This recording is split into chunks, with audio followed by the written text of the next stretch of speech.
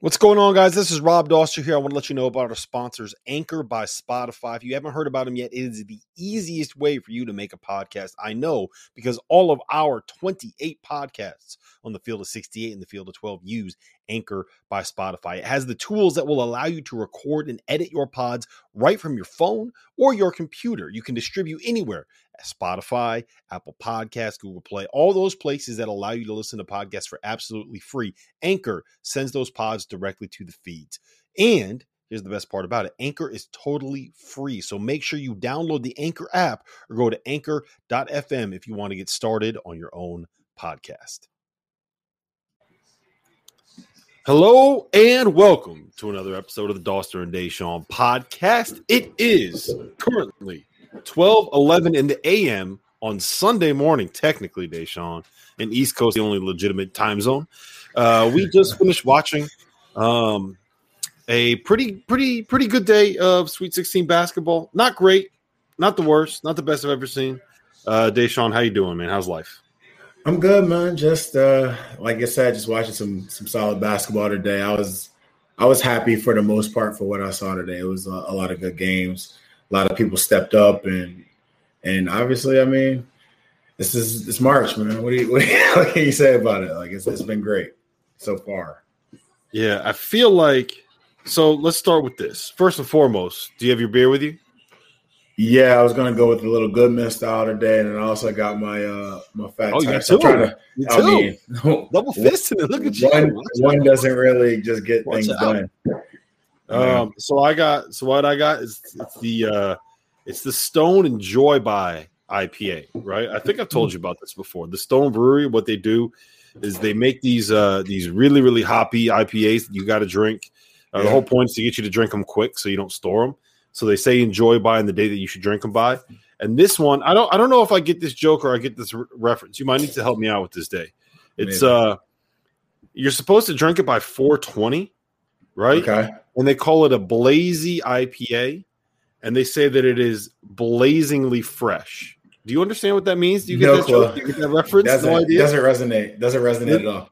Doesn't resonate at all. All right. Over the hood there. So maybe we can. One of our listeners can help us out with that. Yeah, maybe someone could inform us what's going on with that. Because, I'm a little behind times. I'm older, so yeah. It seems like a joke that's kind of going over my head a little bit. The big story today probably just defense, right? If every single game was kind of decided by that end of the floor, whether it was Oregon State being able to completely take away anything that Loyola wanted to do, whether it was the way that Baylor shut down Villanova for like the last 13 minutes of that game, whether it was Arkansas finding a way to take away Max Asmus for the last 18 minutes of that game, whether it was what we just watched Houston do to Syracuse on the defensive end of the floor. It felt like the story of this game was very much teams figuring out what they had to do on the defensive end of the floor to be able to win. Yeah, I would say so. To those points, all of the points you made were very much true. I mean, Oregon State just found a way to just – I don't know if Oregon State found a way more or less. I think Loyola just shot it absolutely terrible. They just didn't have a good shooting night. But it's still, Oregon State still had to, get the official stop and rebound. And they did a good job of switching defenses and keeping Loyola on their toes. Villanova was awesome first half as far as like watching the game. Maybe not the stats in the game, but as far as just like watching the game, looking at the eye test of the game, I was excited watching it. And I was wondering when I knew Baylor would, get to the next gear. I was wondering if Villanova would be able to keep up with that next gear.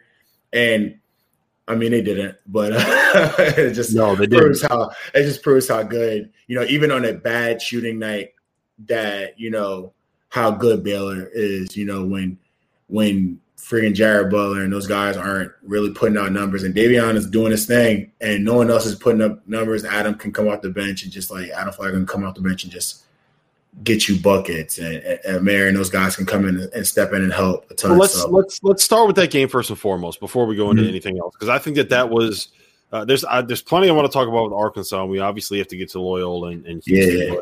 But, I thought that game was the most interesting because I was my favorite game today. Yeah, I was really impressed with what Jay Wright's game plan was from the jump. What he wanted to do was get JRE kind of isolated 17 feet away from the basket against one of Baylor's bigs. Yeah. And he wanted to find a way to get Justin Moore to be able to dribble into post-ups against Jared Butler and against MaCio Teague and against Adam Flagler. Yeah. That was his game plan. And defensively, like, look, what they were doing with their 1 through 5 switching when they played the lineup and the 2-3 zone, I thought was really, really, really smart. Yeah, I love what Slater did today, man. Yeah. He was helpful. Give me your take on Villanova's first half, their performance, Jay Wright's game plan, because I thought it was really, really savvy what he wanted to do.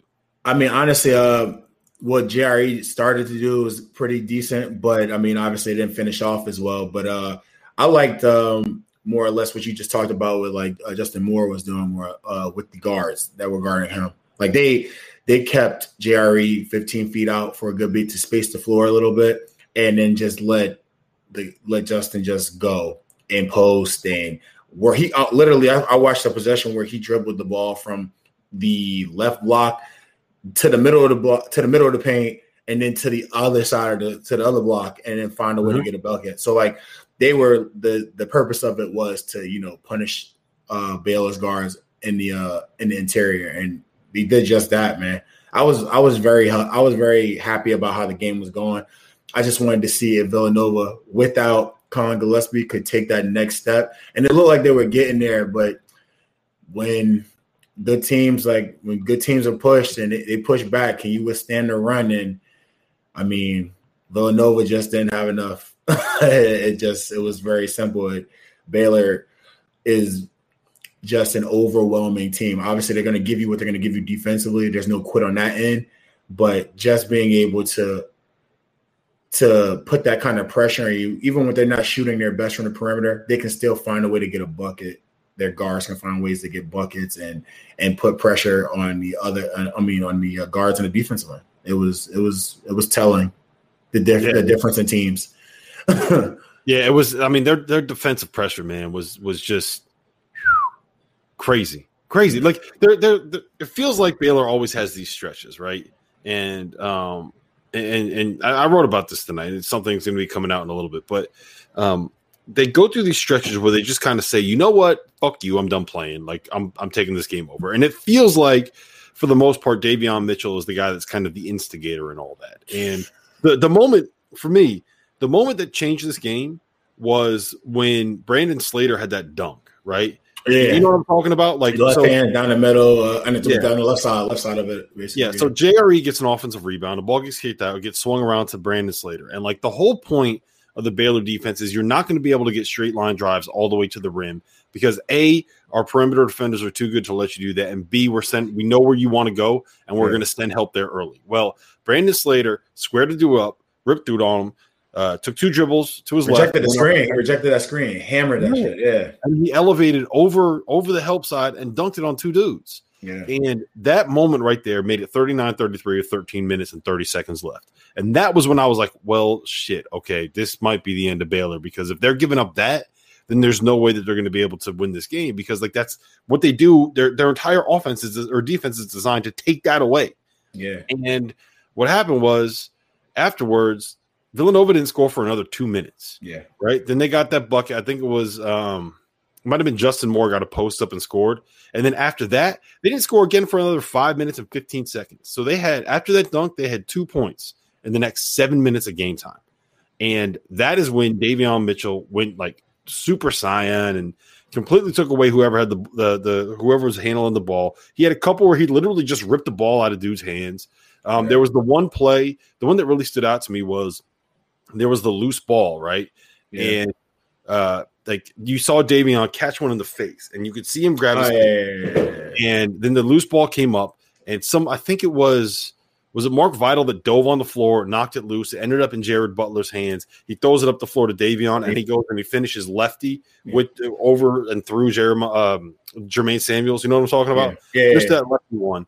And that was the one where I was like, okay, like this is Baylor woke up. Yeah. That's when I was like, Baylor woke up.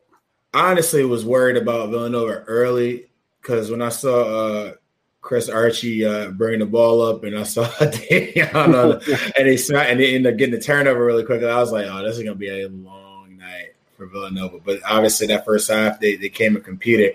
But then what I thought the first half was going to be, the second half turned out being that. Like they turned it up and they finished strong, man. It was a great game to watch, but I enjoyed the fact that I picked. Obviously, I would love to see Baylor and Gonzaga, and watching the second half of that game kind of reassured me that even when Baylor's playing bad, they got enough dogs on the floor that they can figure something out and still possibly like win a game. Yeah, it was really impressive, and for me, like I don't we don't need to make this be like the Davion Mitchell stream or the Davion Mitchell podcast, but like he's so good. He's tough. He's so good. And it's not just like, so the defense is elite, right? We all know that. He shoots 46% from three, which is about as good as you can get. I don't think he's really shown off his full range of passing this season. I think that will happen next year when he gets to the NBA and there's more space. He gets put in more ball screens, all that. To me, like his ability to go from a standstill to top speed it's not human. Like his burst is so far beyond elite that like I don't even know if there's a word for it, man. It's ridiculous. This guy, someone said, does Doster actually know anything, or does he just wear fitted hats that look good? First and foremost, like this fitted hat is kind of old, man. It's just like it's like a lucky one. No, but the answer is no. I don't know a fucking thing. But yeah, he's just talking. I'm just talking. But like, yeah, like Davion Mitchell's ability to blow by people is just, it's ridiculous how he can get to the rim. And I think that, to me, like he's the best player on this Baylor roster. And I feel like he might be the most underrated player in not maybe in the tournament, maybe in the Big 12, maybe in the country, maybe in the NBA draft rankings, whatever. Like I just don't understand if he falls outside the top 20 day, then all of those general managers that did not pick him in the top 20 they need to fire their scouting departments. Like he's definitely slept on in the country. I don't think anybody is sleeping on him in the Big 12. They saw him up close and personal. Very talented, very talented individual. I have a question now. Do you think it's probably a really dumb question, but like most of your questions are, so go ahead. Most of them tend to be from time to time, but I have some decent ones. But I'm just curious, like, what you thought of Daniels' performance tonight. Obviously, it wasn't great, and it wasn't his greatest performance. We know that. But do you even think, like, if he were to even chip in 8 points, like I felt bad because, like, he just did not do anything today. And in all games, you know, where Villanova needed another score or someone else to, like, you know, hold the team up a little bit. And you kind of they depend on him. They didn't really depend on Archie, obviously. That's not the big like. And obviously, JRE could have done could have done better. But like, what do you think? Do you think it would have made a difference at all? Because that nagged me the second half. It nagged me the second half thinking about what JRE and Daniels didn't do. Yeah, like it was the JRE thing I kind of expected because as soon as they put Vital on him, I knew that was going to shut that faucet off. Like he wasn't going to be able to do anything against Mark Vital. The Caleb Daniels one, like I just don't think this was the game for him. And like the big thing for him is I feel like he needs stuff created for him. I don't think that I thought he was going to be better kind of in isolation based off of what I heard from him and what I saw from him at Tulane than he was this season. Mm-hmm. And I think not having someone that can make life easier for him so he could be more of a finisher as opposed to just just a finisher as opposed to a guy that actually creates stuff, I think is something that hurt him a little bit this year, especially with Gillespie being out. So, and like, look, there's lots of people that have had bad games against Baylor. Yeah, definitely. You know, so it's not a big deal. I mean, I didn't know Jermaine Samuels was going to play as well as he played today. I thought it was going to be tough for him. Yeah. Granted, he's a senior though, but I thought it was going to be tougher for him because of it's no slight or anything like that. It's just he does a little bit of everything, and he doesn't do everything great. Like he does a little bit of everything really well. So I thought that the versatility would be a kind of a problem for him. Granted, he's a tweener, but I thought that versatility with the guards, being able to guard those positions would be an issue for him. And then finding a way to score would be an issue for him with Mark Vital and those guys being around him. Nah, that he did pretty well. So like I was just more or less. I thought Caleb and Jerry could have done some more. It probably would have swayed the game a little bit. Yeah, I mean, we should have seen Jermaine Samuels having a big game coming, just because like he's so big and so strong that when Baylor goes with those 4-guard lineups, like he's the guy that can create. He should be able to take advantage. Yeah, and he did. Like he played. I don't know if you could ask for much more out of Jermaine Samuels than what he did. And then look, like Villanova struggled. Like they were very bad in the second half, but I think that's the kind of thing that should have been expected based off of what this matchup was, how good Baylor is, and who Villanova's missing. So like I don't think that Villanova should be upset or whatever like that. No, man. They've done great. When you win 2 national titles, you don't want those moral victories, but like what more do you want? Like what more are you asking for? Yeah, you know? Missing one of their leading scorers. You guys went out there. They played the ass off. They played hard. Granted, they beat 2 teams they were supposed to beat, I kind of still think. But I kind of feel like the way they played the first half, obviously they had their shooting issues in the second half. I kind of was happy with the way Villanova played today. Yeah. All right. So where do you want to go next? Let's go to Arkansas Oral Roberts just because it's the same. I was okay. Oral Roberts. Let me ask you this. Did you think that the shot was going in? I thought it was a good look. I didn't know if it was going in or not. I can't lie to you and say, yeah, I thought it was. I mean, he shot the ball somewhat decent for the most part, but it was a good look for a last shot. And if he made it, I wouldn't have been. You can't get better than that. You can't get a better shot than that. It was a good shot. I thought he had a good chance of making it. It didn't fall that way. It is what it is. Like he played a great game. I was more disappointed with. Like, all right, so we talked about like the adjustments Arkansas made, which I thought they did a great job because this is more or less like we have a scheme, we have a scouting report we're gonna focus on, and we're gonna try to get the ball out of his hands and make everybody else beat us, which is cool. Like it's a smart thing with basically the leading scorer in college basketball. I wonder why Oral Roberts didn't make certain adjustments. All right, so they're doubling him in the backcourt early. Yeah. So the first couple times they're leaking the ball up and they take the first shot, which is understandable. You're going to get that shot. You get a wide open 3, and these guys are somewhat decent shooters, so you got to shoot the shot. You shoot your shots. They missed those shots. After a while, they started doubling later in the backcourt, so closer to half court. How come their coach doesn't have them, the guys that are being guarded, raise up higher? So now he doesn't have to settle for jump shots and you can possibly get layups. Like they were making this such a long pass because they were waiting. They were waiting there for the pass to come. He's playing 2-on-1 in the backcourt dribbling. So then you have these passes not like they're getting there and now they have to settle for jump shots because now we can't attack. Or they not even have to settle. They just didn't attack and take advantage of they didn't take advantage of the opportunity where you have somebody running at you late to go. Like they just settled for jump shots. Then it got to a point where A. Smith didn't even trust to get them the ball anymore. He tried to dribble through double teams. And I kind of felt like they didn't get – I didn't think the double team was that much of a creative thing to stop them, to stop Oral Roberts. I thought that the coach would have made an adjustment throughout the game at a certain point in time. Yeah, I mean, we've seen Muss do this before, right? Like when they were playing Auburn, I remember specifically when they were playing Auburn, when Auburn had Sharif Cooper, it was like his 3rd game back. Mm-hmm. Auburn was up by 19 in the second half, and Muss went to that defense where they double teamed Sharif as soon as he got to half court. They ran 2 guys at him, they made him pass, and they dared somebody else to beat him.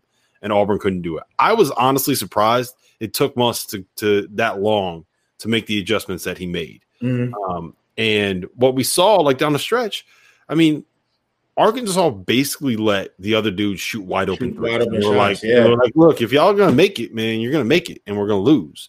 But they didn't make them like that. Those are the guys that you want. Like Max Asmus and Kevin O'Banner are both awesome and are probably going to be making a lot of money playing basketball. Yeah, definitely. Somewhere on this planet, if not in the NBA at some point. They finished 4th in the Summit League. So when you have 2 dudes that are that good and you finish 4th in your conference, like that probably tells you something about what's on the rest of that roster. And daring those other guys to beat you was the way that you always had to do it. Now, part of the reason why they got down, it was twofold. One, I didn't understand why he didn't go at Max Abmas every single possession. For the last 15 minutes, literally all they did was get a switch to force Max Abmas to guard Jalen Tate or Moses Moody or somebody else that he could back down, have that dude dribble into a post-up, and then go score. That's literally what it was. It was that and let Justin Smith get an offensive rebound. That is everything that Arkansas did, and it worked. Yeah. I don't understand why it took him that long to be able to make that change, and I don't understand why it took him so long to just double Max Abmas and get the ball out of his hands. And I think that's why it was he got there. Muss got there, and Muss, like, to his credit, Muss is actually.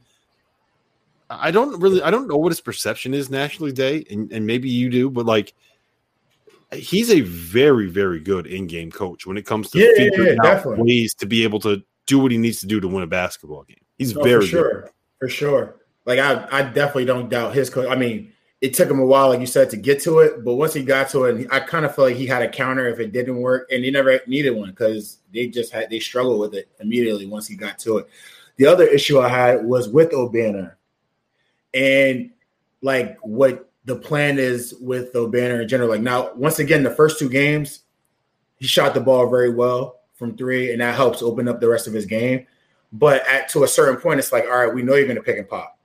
So it was not one time in the game where the coach or Obanor, excuse me, in general, just actually came and hit someone on the screen to create the mismatch or the disadvantage, even just to hold the big for a second so that he could get his shot. It was literally just a slip fest the entire time, and they didn't even get a screen. So it's just no one's touching you. There's no screen, so you don't have to even stunt anything. They just stayed in front. It was just like they wasted opportunities offensively that obviously that slip helped them out early in the tournament against certain teams that weren't prepared for that. But this team plays small. I mean, we said that. We said that they were coming in. Like, the thing about Arkansas was that Justin Smith was going to be the equalizer there. Yeah. Like, when you go small, you're not going to be able to do the same things that you were able to do. Exactly. And it didn't really Obanor didn't do any of the things they needed to do to actually attempt to win. They shot the ball really well, and I feel like the players went out there and did the best they could as players. And I just feel like sometimes, I feel like college basketball is one of the big issues I kind of have watching some of the games. Some people just fall in love with just running sets completely. Even when they have really good players, they fall in love with running sets. Mm-hmm. And as opposed to just like, all right, we got what we want here. We have Abmas, the leading scorer, and we have Justin Smith. They switched. All right, cool. Maybe we don't want to have Abmas go against Justin Smith. Granted, he's the leading scorer in college, but definitely want Obanor and freaking whoever. Like, we want Obanor and Tate, like Tate on Obanor's back. And granted, they were doubling from time to time and so on and so forth when it came to him. But still, you want to go to mismatches sometimes and then make them play out of rotations. Like, when you just get nothing out of a ball screen and he just constantly slips, and now the defense is just set up and just waiting there and just watching you. It does absolutely nothing for Oral Roberts, who needs motion. We need the defense to move so they can take advantage and use their quickness and use some type of misdirection so that their two guys can do the majority of the scoring for the team. I just felt like they just stood around for so much of certain sets. Not all the game, but they just stood around for a good bit of time where they could have used those opportunities to score the basketball. Yep. No, I'm with you. It was taking advantage of mismatches. That sucks. Yeah. Man. On the one hand, like, getting Oral Roberts to this point it's something that very, very few people could have been able to do. But there were also things that you could have done in that second half that I think might have helped him. But at the same time, he was able to get Max Abmas down. He was able to scheme it so well that he was able to get the nation's leading scorer against a team that knew the nation's leading scorer was going to be the focal point of the offense. He scored 25 points, and the only answer was for Arkansas to send two guys at him. Yeah. So, you're right. It's also, getting to the point that they were at took a hell of a coaching job. So that was fun. It was a fun run. Oral Roberts was a fun team. And shout out to Arkansas, man. Like, they played absolutely great. So like they shot the ball well. Tate played great. Davis got the big shot at the end. Like I was impressed with the way they played offensively for sure. And they beat him up on the glass. Oh yeah. Devo Davis though, like, look, man, if I was an Arkansas fan, Devo Davis would put me in an early grave watching this dude play. On the one hand, like, I love everything about the effort that he plays with and the intensity that he plays with and the little things that he does and the fact that he could play. How many minutes did he play? Let me make sure I get this right because I want to be able to give him all the credit. He was at 34 minutes. So he played 34 minutes, and for the entire second half, he was guarding the best player on the other team 94 feet, right? Yes. He got a bunch of offensive rebounds and kept plays alive. He made some plays defensively that he needed to be able to make. There's a lot of things that he did really, really well, and there's a lot of things about his game that I really, really like. At the same time, that dude leads the country in what the fuck was that moment? Bro. Some of the shots that he took, dude, the lob that he tried to throw to a 6'1" point guard. Like, listen, if that shot didn't go in, layup at the other end, like if that shot didn't go in, I'm pretty sure there would be a highlight from some of the stuff he did today. But like, here's the thing: like, he did a lot of things that were really, really good and really, really important, and were the reason why Arkansas was able to make that comeback. He also did a lot of things that were the reason why Arkansas was down. Like, can you imagine if you put Devo Davis and Andre Curbelo on the same team? Can you just imagine what would happen? Andre Curbelo's a gray hair waiting. So many highlights and so many dumb plays. Like, it would be unbelievable. It's a gray hair waiting to happen for coaches, like with Curbelo, and Curbelo in general will literally cause you gray hair. So just the crazy ass passes he makes and decisions that he makes sometimes. Sometimes it's like, oh, that's an amazing pass, and then it's just like, oh, yeah, because like he also had the game time layup.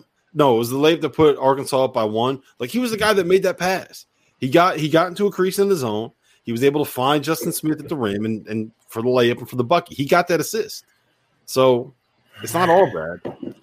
What do you make of this matchup, Arkansas and Baylor in the lead 8? And then we can go to the other side of the bracket. What do you make of that?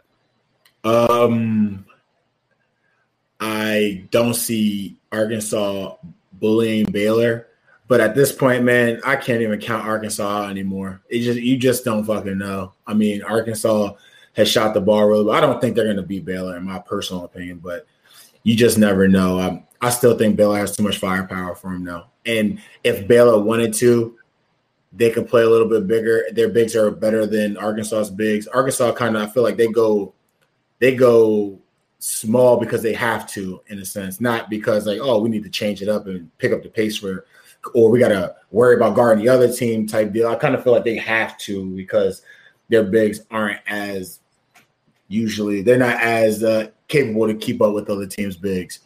So then they have to go small so they can create an advantage. I don't think you'll be able to do that with Baylor at all.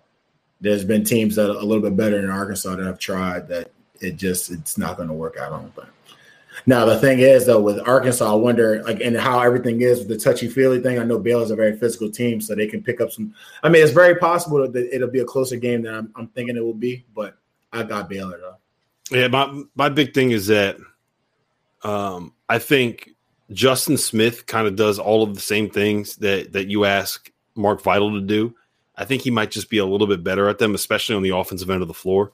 Like, I think he's a better offensive rebounder. I think he's a better finisher on the basket. I think he's a little bit of a better vertical athlete. So that's going to be a fun matchup. But if you look at all of those other positions, I don't think that, it depends on, I guess it depends on the matchups for what you get from Jalen Tate, but I don't think he's going to be able to just post up Baylor's guards the way that he was against Max Asmus. Especially with the kind of ball pressure that Baylor's guards can provide. Like, that's what they wanted. That's what Villanova tried to do with Justin Moore, and it didn't necessarily work. So, I mean, we'll see. I think that the fact that the big thing with Arkansas is they're a little bit undisciplined, and I don't think that you can do that against Baylor. Like, I think that you have to, like, you can't make mistakes. You can't beat yourself. And there's too many times where Arkansas does things where they beat themselves, but I'll tell you this much, man. That team's going to fight and they're going to scrap, and you're almost guaranteed. I feel like with Arkansas, you're almost guaranteed to have some kind of a close game. That's just kind of who they are. And with Justin Smith in the lineup, I think they're 23-2. And some Arkansas fan, the Arkansas fans in the chat can probably correct me if I got that wrong. But there's something ridiculous with Justin Smith. All right, yeah, they will. Let's move on. Let's go to let's start with Oregon State and Loyola, because I think that's a little bit more interesting than Houston pounding Syracuse the way we all expected Houston to pound Syracuse. Yeah. So Loyola got up 9-3 with 13 minutes into the game, and then proceeded to score 7 points the rest of the first half. What do you make of the Ramblers and the end of the run for Loyola? I was shocked. Like, I think the first 10 minutes of the game might be one of the worst offensive games I watched. Like, I don't know. They just didn't make shots. Like, I feel like Loyola just did not have a good shooting night, and Oregon State benefited off of that. And I really couldn't make much out of it. Like, they got the shots they wanted. They just did not make them. And Oregon State 2-3 kind of played a part in that as well. I mean, I think their coach did a good job of switching defenses and keeping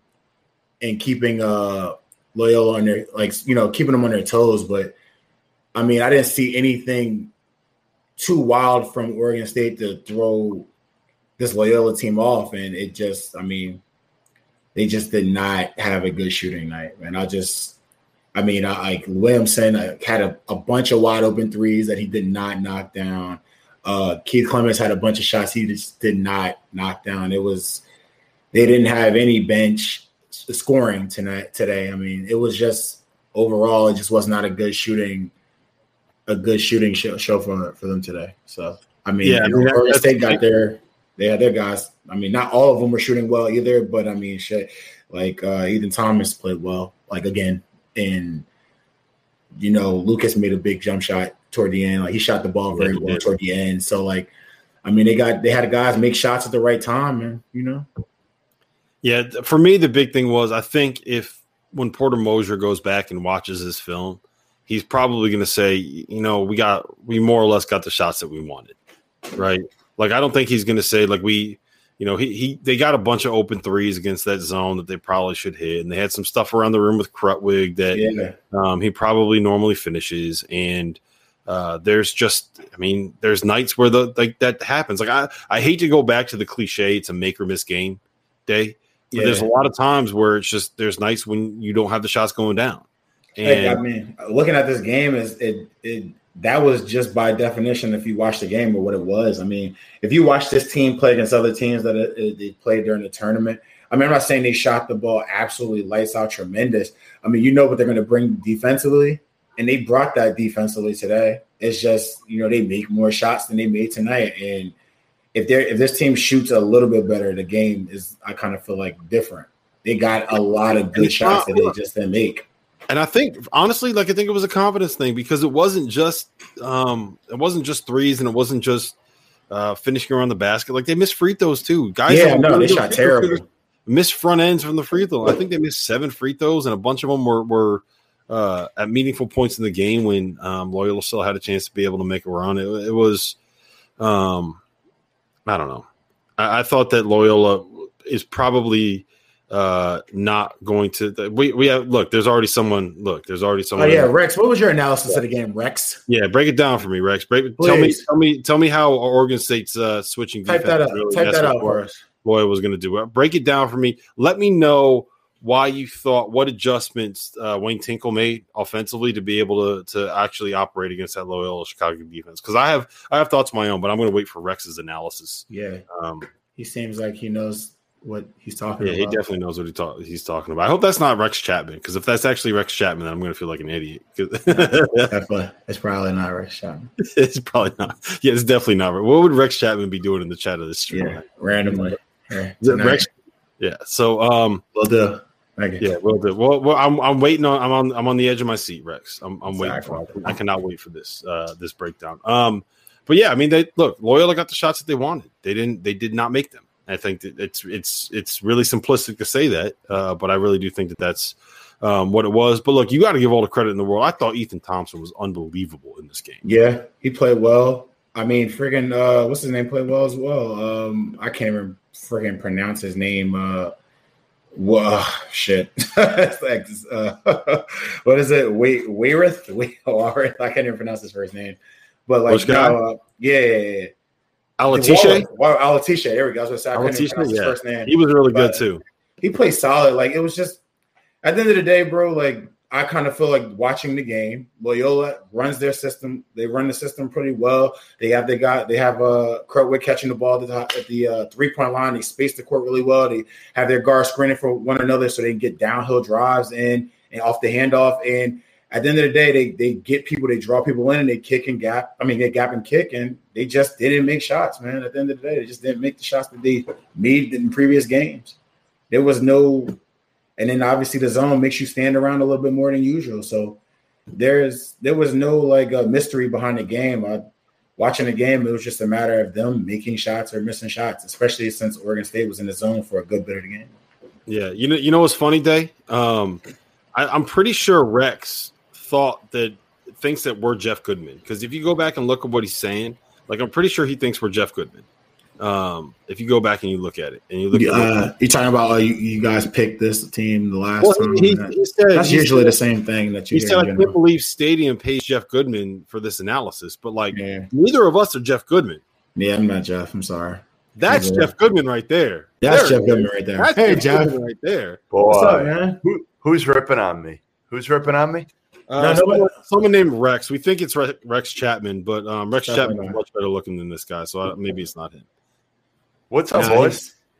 It's nothing much, bro. How was your day, man? How was it? Your day? Yeah. Fuck, I'm too old for this shit. I'm too old to do this back and forth bullshit. Even in the same city, like normally, like I'm running from city to city. I'm like this wore my ass out. Yeah, 15 minutes away. You're tired. You're getting old. This is not in your wheelhouse anymore. Jeff, hey, Dave, show him the beer you got. Oh, bro, I decided to go with the Jeff Goodman tonight. Oh, you know what? Damn, I'm so excited to crack it open. Hold on, I'm retweeting, and then I'm in. I'm getting my blue. Look at you multitasking. It's so good. Look at you multitasking. Do you guys see what I got? What I got? I don't know if you can see this. What does that say? Oh, yeah. Oh, interesting. It's hanging over the freezer right there. You know what? I bought it, but it's too small. So I was going to put it on. It's like an extra large, but it must have shrunk or something. So, like, if I put it on, you guys would have laughed at me. So I couldn't put it on. I just put it on the fridge. Hey, look, Jeff, we're going to laugh at you regardless of the shirt that you have on. I know, but it's really tight. It looks like a schmedium, you know? It'll look like a schmedium, and I can't have that.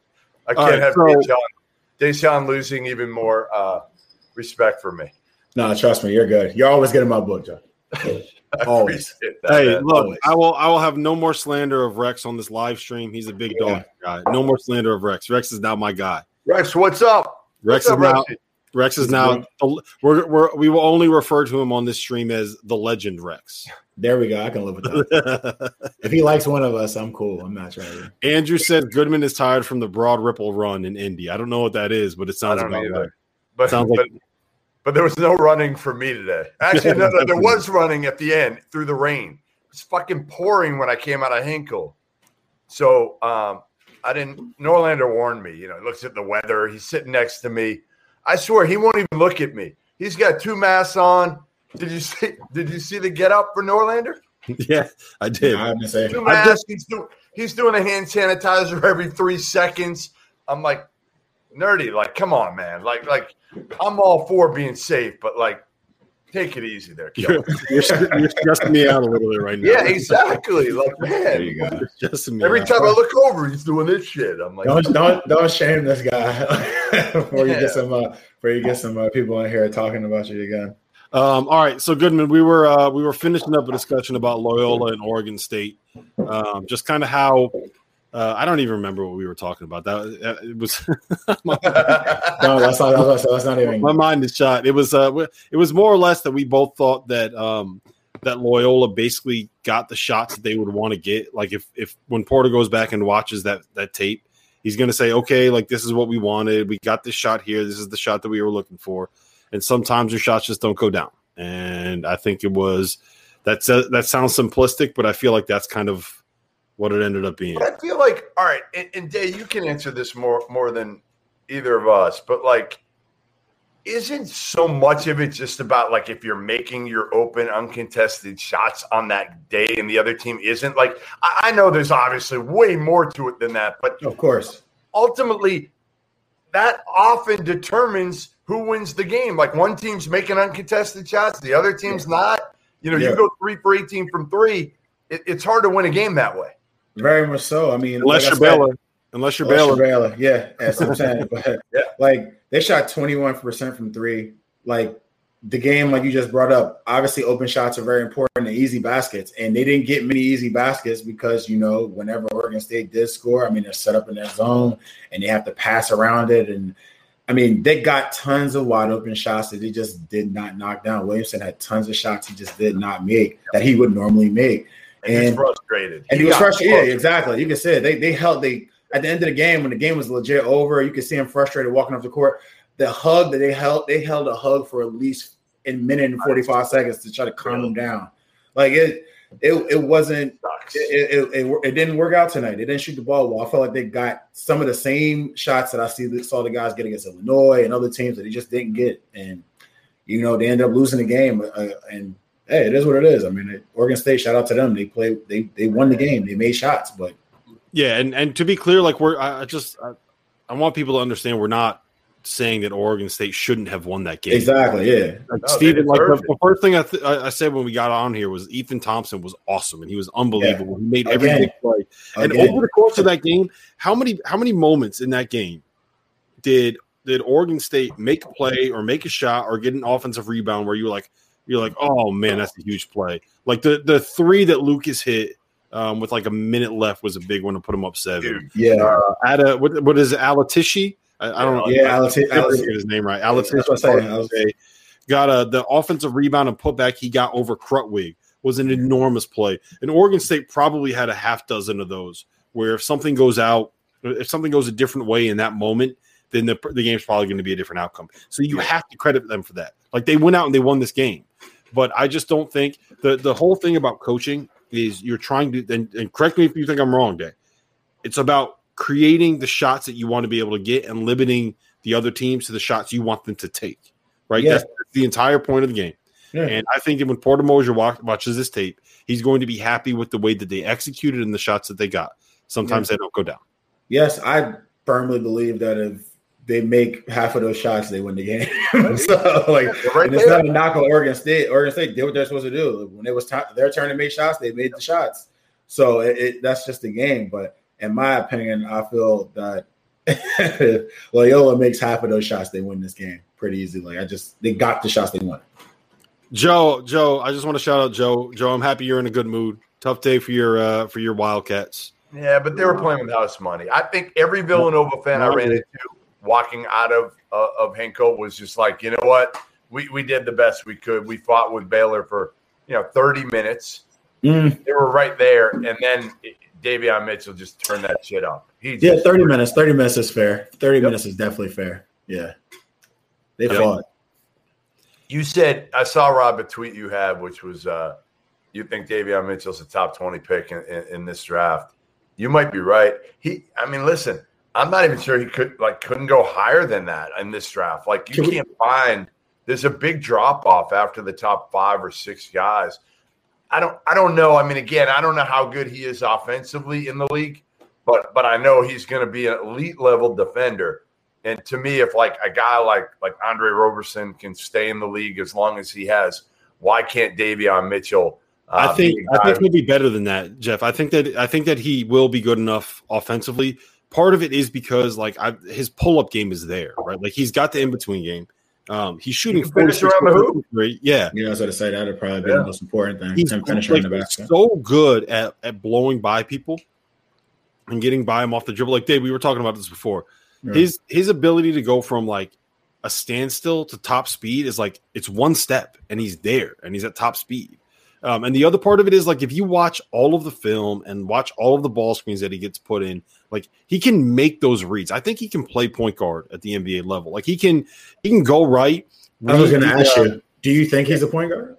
I don't think that he's a guy you want playing full time. I was going to say, because I was going to literally ask you to name the point guards and guards you think would be able to go in the draft, because it's like tons of guards. Well, here's my take, and that's why I wonder where he's at from our conversation about Ayo and freaking every other guard. You got two guards in his team that are really talented.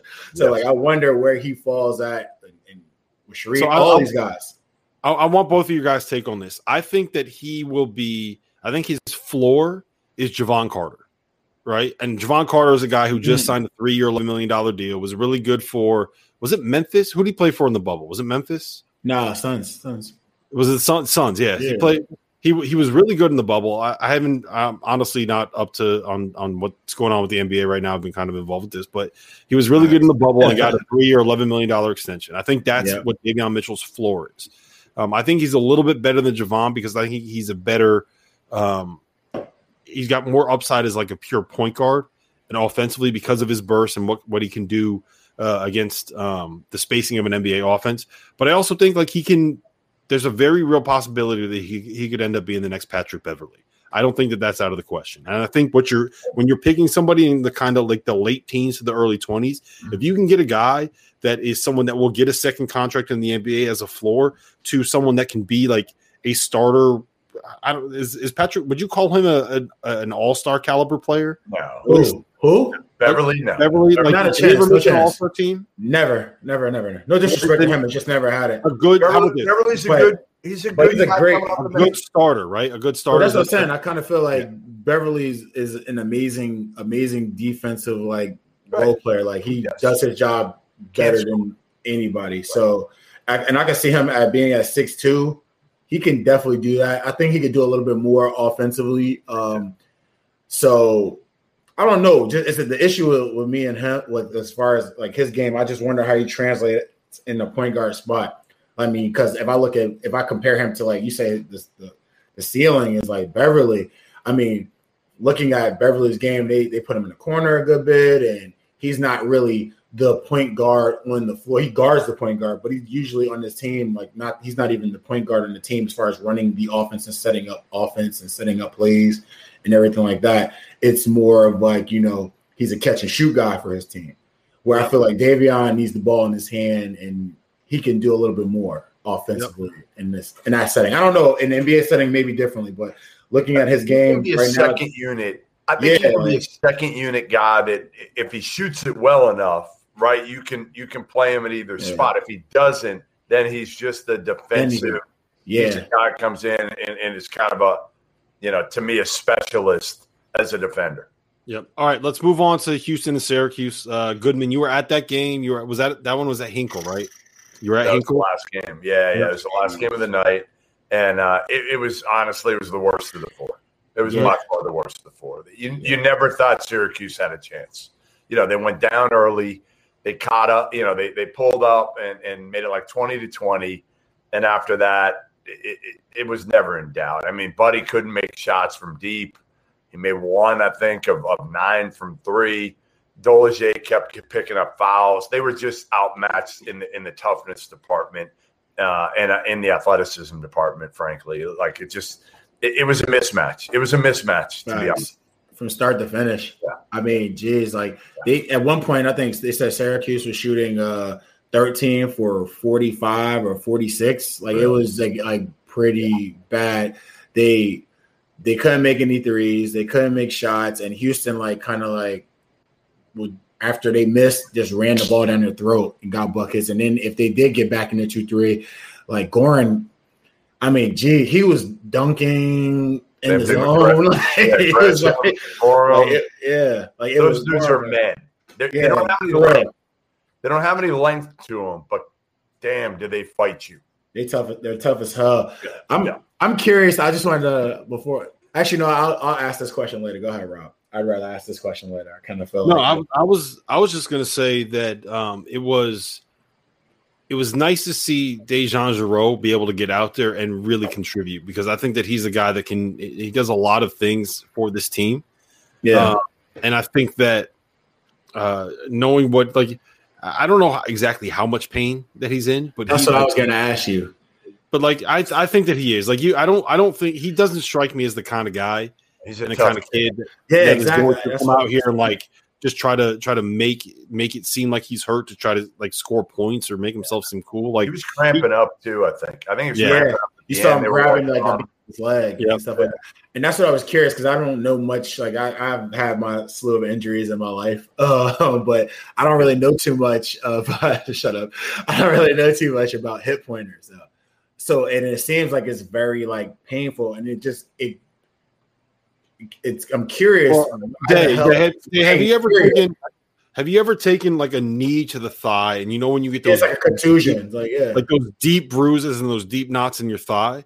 Yeah. Imagine that, but kind of like, but in your hip instead of on your thigh. Like that's kind of what it's like. All right, so this is just like a bone bruise or a contusion type deal. It's just the kind of thing where it's really sore right on a joint. So every time you take a step and every time you move and every time you swing that leg, it's just kind of like there's pain there. And it's not. He was good though in the lane tonight. He didn't look like he had any issues. So good. And that's what I'm saying. That's how talented he is. But that's what the question was. I was just wondering, like, I know it's important to win, and I just wonder, like, for his health, more or less, like, is this going to like damage anything? Because I don't know anything. I'm not a doctor. I don't know anything about hip pointers at all. So I just wonder, like, I feel like they were going to beat the brakes off of Syracuse, and once the game started, they beat the brakes off of Syracuse. So like, why was he even out there? Like, I don't see that. You're playing for each game at this point. You're just you're just trying to get that next win, and then you're worried about can he play or can he play. I think at this point, and that's what I was wondering. And yeah, Dave, I don't think this is the kind of thing where it's like playing more on it is going to make it worse. Make it worse. That's what I was asking. That's more or less what I was wondering. It's just the kind of thing you're going to have to deal with for a while and play through it. Maybe take a couple extra Tylenol before the game and get out there and see what you can do. All right, cool. Goodman. I also want to shout out, and I know you'll appreciate this one. I want to shout out Quentin Grimes and the improvement that he's made. Facts. We've had him on the on the stadium show that we do. And the kid, like, flaming out at Kansas the way that he did, not going one and done when he expected to go one and done. Like, that's the kind of thing that can break a lot of players.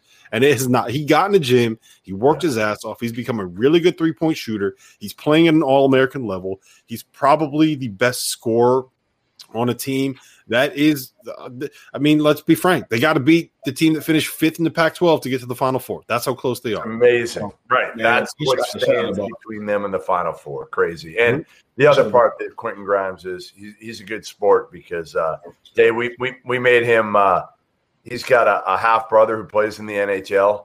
Mm-hmm. And we asked him some. Are you serious? Maybe replay it for you. It's hilarious. We hit him with some hockey questions. He knows nothing about hockey, like zero. Right? What did I ask him? What was one of the questions, Rob? It was basically like, okay, what do you call that black thing that they play with? And it's the puck. And he was like, I don't know. It's like, I got no answers for that. I'm going to watch my brother stuff, bro. Oh, it was so funny. Hey, you know a lot about hockey. Come on. Tons. Hey, look, he's from Newark, man. He's from the home of the Devils. I don't know anything about hockey. Yeah, they were in West Orange when I was like in school, and then when I left, they moved down to Newark. So, like, I didn't make many New Jersey Devil games. All right, let's talk a little bit about this Houston-Oregon State matchup, and then we can discuss briefly. We can go over the matchups for tomorrow. I think we all just give our picks and then we call it a wrap because we can go into that more in depth tomorrow, Goodman. So, Houston, Oregon State, what do you got coming up? How do you feel about this matchup? What do you like? Dave, why don't you go first? Like Houston? I mean, honestly, is anybody really picking Oregon State? I mean, I didn't pick you today, though, but Loyola was different. I just feel like Loyola was different. As somebody said, I can't remember who said it. They're like, even the Sister Jean factor feels like gave him like 2 more points.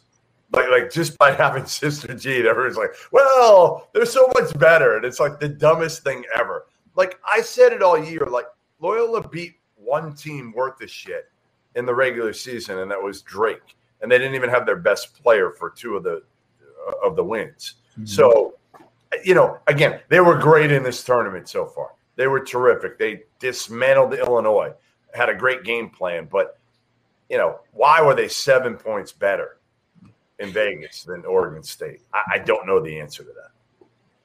I don't think that it was wrong where the line was. I think that evidently it was, Rob. No, I think that it got a little bit overinflated because the game was going to be a low scoring game. But I think that Loyola, they were so good defensively, man. Like, I don't think that you can really. Ken Palm is wide. That's what Andrew said. No.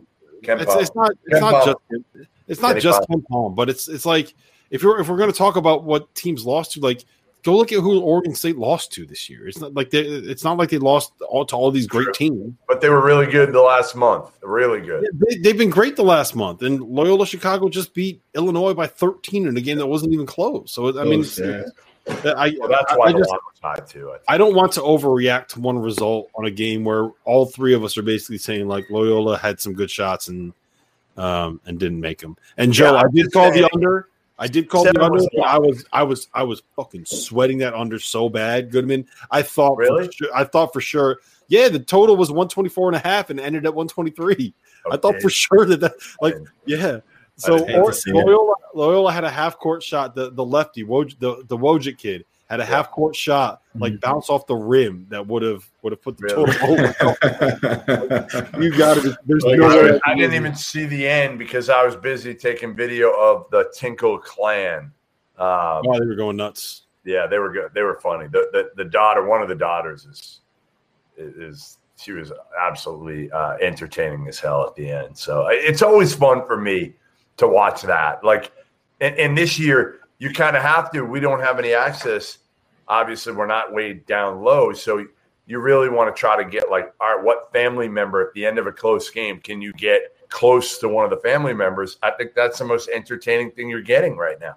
Yep. Yeah. All right, Jeff. Todd has a message for us. All right. Let's do it. If Todd's telling us to do it, we got to do it. All right, Todd. We got you. We got you covered. When Todd tells us to do something, we do it. All right. Let's start with let's just start from the top of the bracket and go down. So Creighton Gonzaga, real quick. Give me your 30 seconds thoughts. Day, I want you to start. I have Creighton giving Gonzaga some issues tomorrow. I feel like Marcus Zagorowski is going to go out there and do what he needs to do. I feel like Denzel Mahoney is going to go out there and cause some issues. I see Rob turning his head left to right. That only makes me feel more confident in what I'm saying.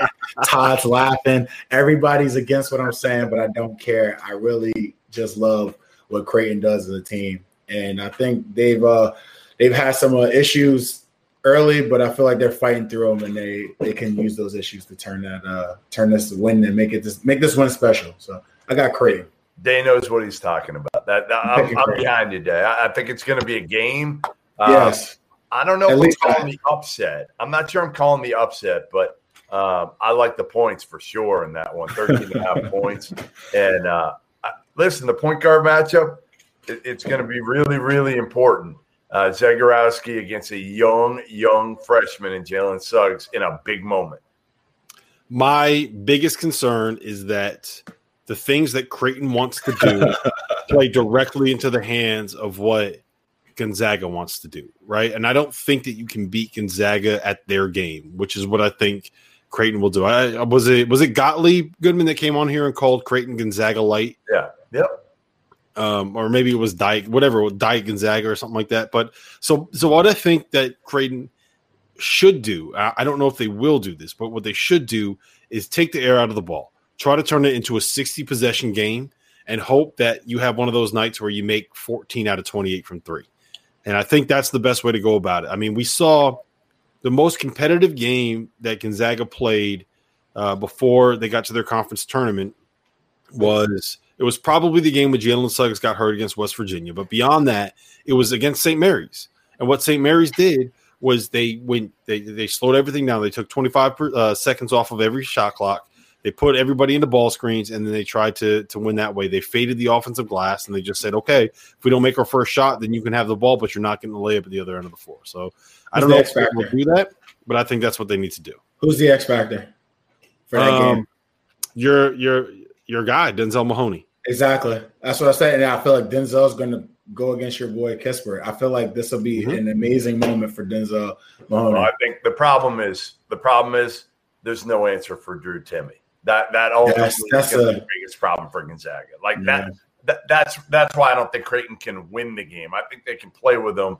I think the only way you beat them is somehow getting Timme in foul trouble, and I don't know how you do that. It's a strange scenario because Christian Bishop isn't going to put any pressure on Timme on the offensive end in the post, and then it's going to be a handful to have to guard Timme in the post as well for Christian. The only thing I could think of is just running Timme around into those ball screens and just getting out and capping and getting those guys. Like I feel like that's the best bet for those guys. I think what you want to try to do is put them into ball screen after ball screen after ball screen and see if you can't, hope that they play drop. See if you can't turn the corner and go at them and pick up a couple quick fouls if you're Zegarowski. That's what I think that they should try to do. But I don't know if that's what is actually is going to end up happening. All right, so let's move on. We have Oregon, USC. Goodman, I'm going to let you do the honors of this one first. I think USC is super talented with the Mobleys, but I think it's close enough. I'm going to go with the coaching matchup here, and I trust Dana Altman in these situations. Dana Altman is he's elite level. If you look at in the NCAA tournament and in like February, his record is ridiculous. It's ridiculous, and they've had to kind of reinvent themselves a little bit this year. This isn't your typical Dana Altman team. He doesn't really have a rim protector. He's had to go small, so I think it's taken a little while. And he just got Will Richardson back, a month ago? I mean, they've only had him for about a month or so. So I think they're hitting their stride. And I don't think you're going to see another performance of Evan Mobley like the last one. Really? Or Isaiah Mobley. Isaiah, yeah, okay. Isaiah, I was caught off guard. I was like, Goodman. Yeah, Evan Mobley's going to be just fine. Isaiah is not going to play like 5 threes. I'm with you. The concern I have is that I do think the Mobleys are like all Oregon wants to do is space you out and try to attack the mismatches and find where they can win one-on-one. It's very like they went from a swing heavy offense to something that's very kind of NBA-esque in the sense that they really just try to put 5 guys on the floor that can play on the perimeter and attack a mismatch. And you can do that when Luka Garza is one of the guys that's trying to guard on the perimeter. I don't know if that's necessarily going to work against Isaiah and Evan Mobley because I think that they're pretty good at being able to move their feet, but it's also that's also something that can be exploitable. And at the end of the day, in a game where I think both of the teams are even, Oregon's getting points, and like Jeff said, they got the better coach. So that's kind of where I think that I'm gonna lean. And yes, Joe, Rex, guys, I know that USC blew the doors off Oregon. Just come back, Richardson. It's a different Oregon team right now. It is. Yes. I agree with that, and I also think that it was. I think that was the first real test that Oregon got coming out of their COVID pause. But regardless, like tournament time, when it comes down to it, I do think that coaching matters, and I do think that Oregon's going to win. Day, where are you on that game? I kind of was with you until you just switched to Oregon. I think that the difference between Iowa and USC is the fact that those bigs are a little bit more mobile. And what do you call small ball again, Rob? It's not small ball. It's called something else. It's like skill ball. Skill ball. There you go. And it's not Oregon, it's not small ball, skill ball. And Oregon does a great job at skill ball, but skill ball doesn't really work when you have a big that can actually slide and stand in front of you. I feel like the Mobleys won't be that much of a defensive liability guarding Oregon. And once you turn to the other end, their style of play, it gets right to them. And I feel like the way they played in the offensive glass against a team around the same size as Oregon with Kansas, I don't foresee them having too much of an issue beating Oregon. Yeah. All right, let's move on to the next game, which is probably the most interesting one, the one that I'm the most excited to see. The one that everybody in this chat is going to want to hear us talk about. Florida State, Michigan. I thought you were talking about UCLA, Alabama for a minute. No, definitely not. Like, no, there's like 6 people in LA, and then like Nato's family. Like, those are the people who are going to actually care about that game. Yeah, don't disrespect Mick. Michigan and Florida State. Facts. I'm gonna put this one on you first. I'm gonna put the pressure on you. You got to make the decision. There's all these Michigan fans in the chat right now. And you don't have to worry about it because I'm with them. I'm with Michigan. Right. I'm with Michigan. I know that it's pretty easy to – not pretty easy. I know what Florida State's going to do, and I understand that Coach Hamilton's an amazing coach, but, like, those guys are going to be the ones on the floor. And at the end of the day, I don't see what they're going to be able to do to match up with Hunter Dickinson. I just don't see I watched him play against guys as big as him, smaller than him, and he's found a way to be an absolute beast. And I just can't foresee them doing it. Now, can they get the ball out of his hands if they're doubling and things like that nature when he catches the ball at the block? Yeah, but sealing and catching, I feel like Hunter Dickinson and Franz are more than enough to get by FSU. I can't. I know they switch. I know they can. They do a great job of being in the help defense because they're a very good help defensive team. But I just feel like they don't have enough for those guys. I think it's going to come down to Juwan's game plan, right? I'm very, very interested to see how he's going to attack this thing, and I think a lot of it's going to have to be getting Hunter and Mike Smith into ball screens and trying to slip those screens, trying to find ways to be able to get Hunter some post seals once he gets those switches, trying to allow Franz to be a little bit more of a playmaker because he's got the size. I think that Mike Smith is going to have issues dealing with some of that length.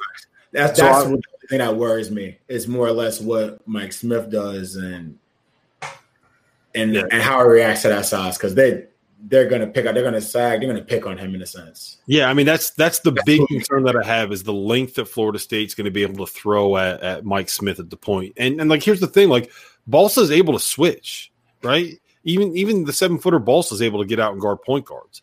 And it's not like there isn't size everywhere else. Yes, Hunter Dickinson is going to be able to overpower just about anybody else on the Florida State roster. But Raekwon Gray is 6'9" and 260, right? Scotty Barnes is 6'8" with a 7'3" wingspan. So it's not like it's going to be automatic layups every single time he gets it, as if it would be a 6'4" dude down there in the post. So my bad.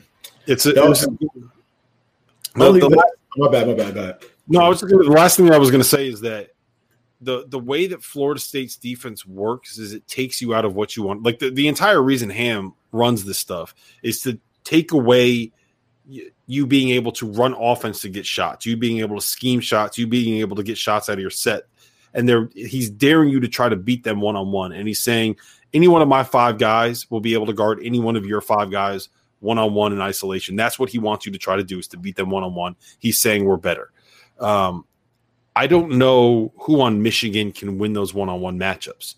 I know Florida State isn't as good defensively as they've been in the past.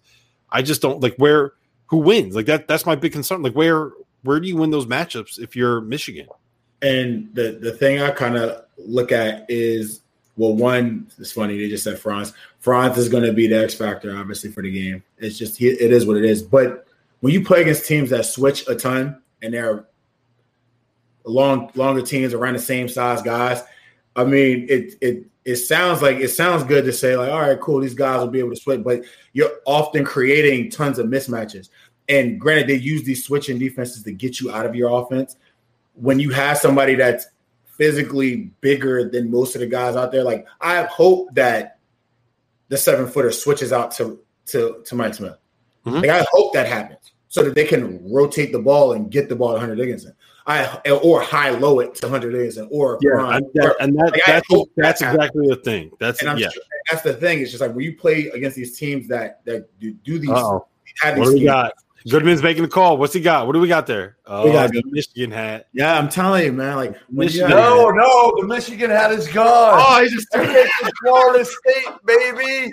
I'm taking the Seminoles. The setup. The length, the athleticism is going to be too much for Mike Smith to handle. He couldn't handle LSU. Couldn't handle that athleticism, that length. How's he going to handle Florida State? LSU's uber athleticism, though, in comparison. I feel Florida State has good athleticism. They got good athleticism, and they can shoot it, and they're well coached. And I don't think – where's the pizza at? Yeah. Where's the pizza at? Good call. Thanks. We got another mention. Whoever wins this game is not getting by Bama and Jelly Fam JQ. Todd. Thank you, my man. Hey, Goodman, we found your fan. We're gonna have Rob. You're gonna be butthurt if Michigan gets by FSU and then just gets through Bama. No, I want Michigan to win. I want Michigan to win this game because I want to see them. I want to see them go up against Alabama because I think that's a fascinating contrast of styles. Yeah, that would be a lot of fun to see that matchup. But yeah, I do think Alabama ends up getting out of the region. And that's mostly just because, like, if Livers was there, I think that Michigan would probably end up winning that game. But without Livers, like, that's a difference maker. That's a game changer. So, all right, last one. We have Alabama and UCLA. I'm going to let you go first, Dave, because Goodman. Dude, don't put the pizza in the microwave. You got to put it in the oven. No, got to put it in the microwave. It's quick, instant. Yeah, I got to get it heated up here, man. You got to put it. No, you put it in the. No, it's gonna get all soggy. No, you don't reheat pizza in the microwave. Whatever. I'm hungry. Listen. I'm hungry. I'm tired. Goodman, they want to know. They want to know how good the pizza in a minute. They want a rating for the pizza. What do you got? Oh my gosh, sounds like my guy. 7.5. 7.5. Oh man, what's my guy's name from Barstool? See, look, you gotta do what you gotta do, Rex. What do you want? Listen, zap in the oven. Zap it, Goodman. You're good, bro. Zap the pizza. It's right. Come on, man. Good. What am I? I'm some high class dude. I just gotta get. I gotta get the pizza in my stomach here. They want you to be Rachel Ray, bro. They want you to be Rachel Ray. Hold on, 400. You know what you could do? Just put it in the toaster oven. Put it on toast and let it do that. That'll make it go quicker. But you can't put it in the microwave. It gets soggy. That's ridiculous. Everybody knows this. That's ridiculous. Stop the toaster. Stop the toaster. No, my 20 seconds, 15 seconds, you're fine. You're good, man. Exactly. Fucking. It's not that. Come on, Spitzer. Let's not get out of control. Silver spoon monster. That's what he is. The entire chat is like, you got to use the oven. There's no patience. This is a rookie move from Goodman. Yeah, they're killing us. All right, wait. Rightfully so. Thank you. Everybody in the chat. Thank you, guys. I stand by it. I don't care. All right. Enjoy yourself, Goodman. All right, real quick. Let's do Alabama, UCLA, and get the hell out of here. It's getting late. Bama. Yeah, a couple quick questions. What would I do in the Texas job? Come on. Rob, what am I going to do in the Texas job? There's no job that Goodman wouldn't hire Chris Beard for. Absolutely none. Oh, yeah. I give him a blank check for this one, though. For Texas, you fill in the number. It doesn't matter. We have to have you. Indiana, I do think Porter Moser would be. Rex knows his shit. I told you guys. Rex, you guys doubted Rex. You guys doubted Rex. I didn't doubt Rex. I didn't doubt Rex first and foremost. It's fine right now. You know what I got on it? I got some Hamburg, some jalapenos, some banana peppers. Oh, not bad. Yeah, that's not bad.